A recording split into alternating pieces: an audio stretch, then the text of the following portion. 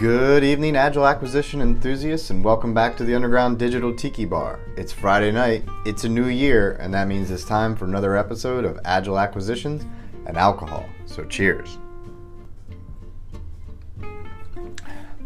On tonight's episode, I want to talk about communication, because communication is so important to a healthy relationship. But I'm not giving marital or dating advice here. I'm talking about the relationship between the government and the vendor industry that we need to support and provide all the great services and supplies to help our government function.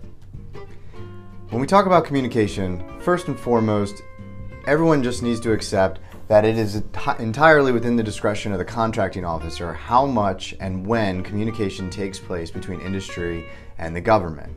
It's highly encouraged that there are regular and ongoing communications, but the nature of that communications has been largely structured over the decades as one-way transfers.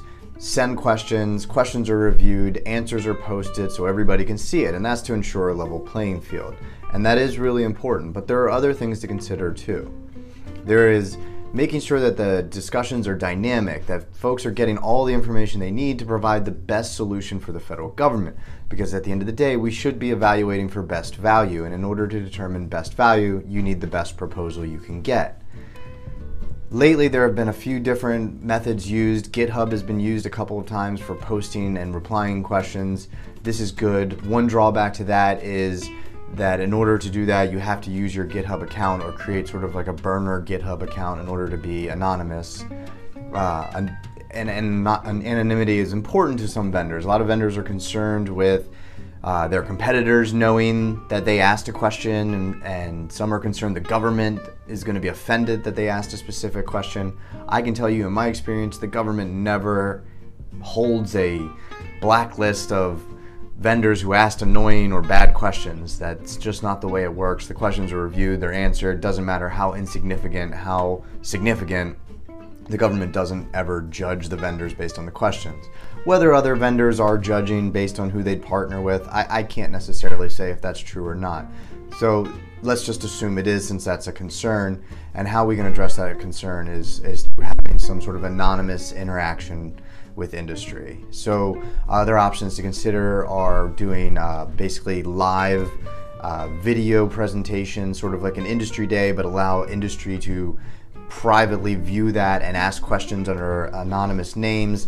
Those questions are available and viewable to everybody. It can be archived, questions can be responded to there, or they can be saved and evaluated, answered when a little bit more research can be done, and posted to the site where the requirement is being shared. So these are some suggestions. I think we need to keep working at this. There are a lot of options out there, but the important thing is to keep your mind open. Remember, more communication is better than less.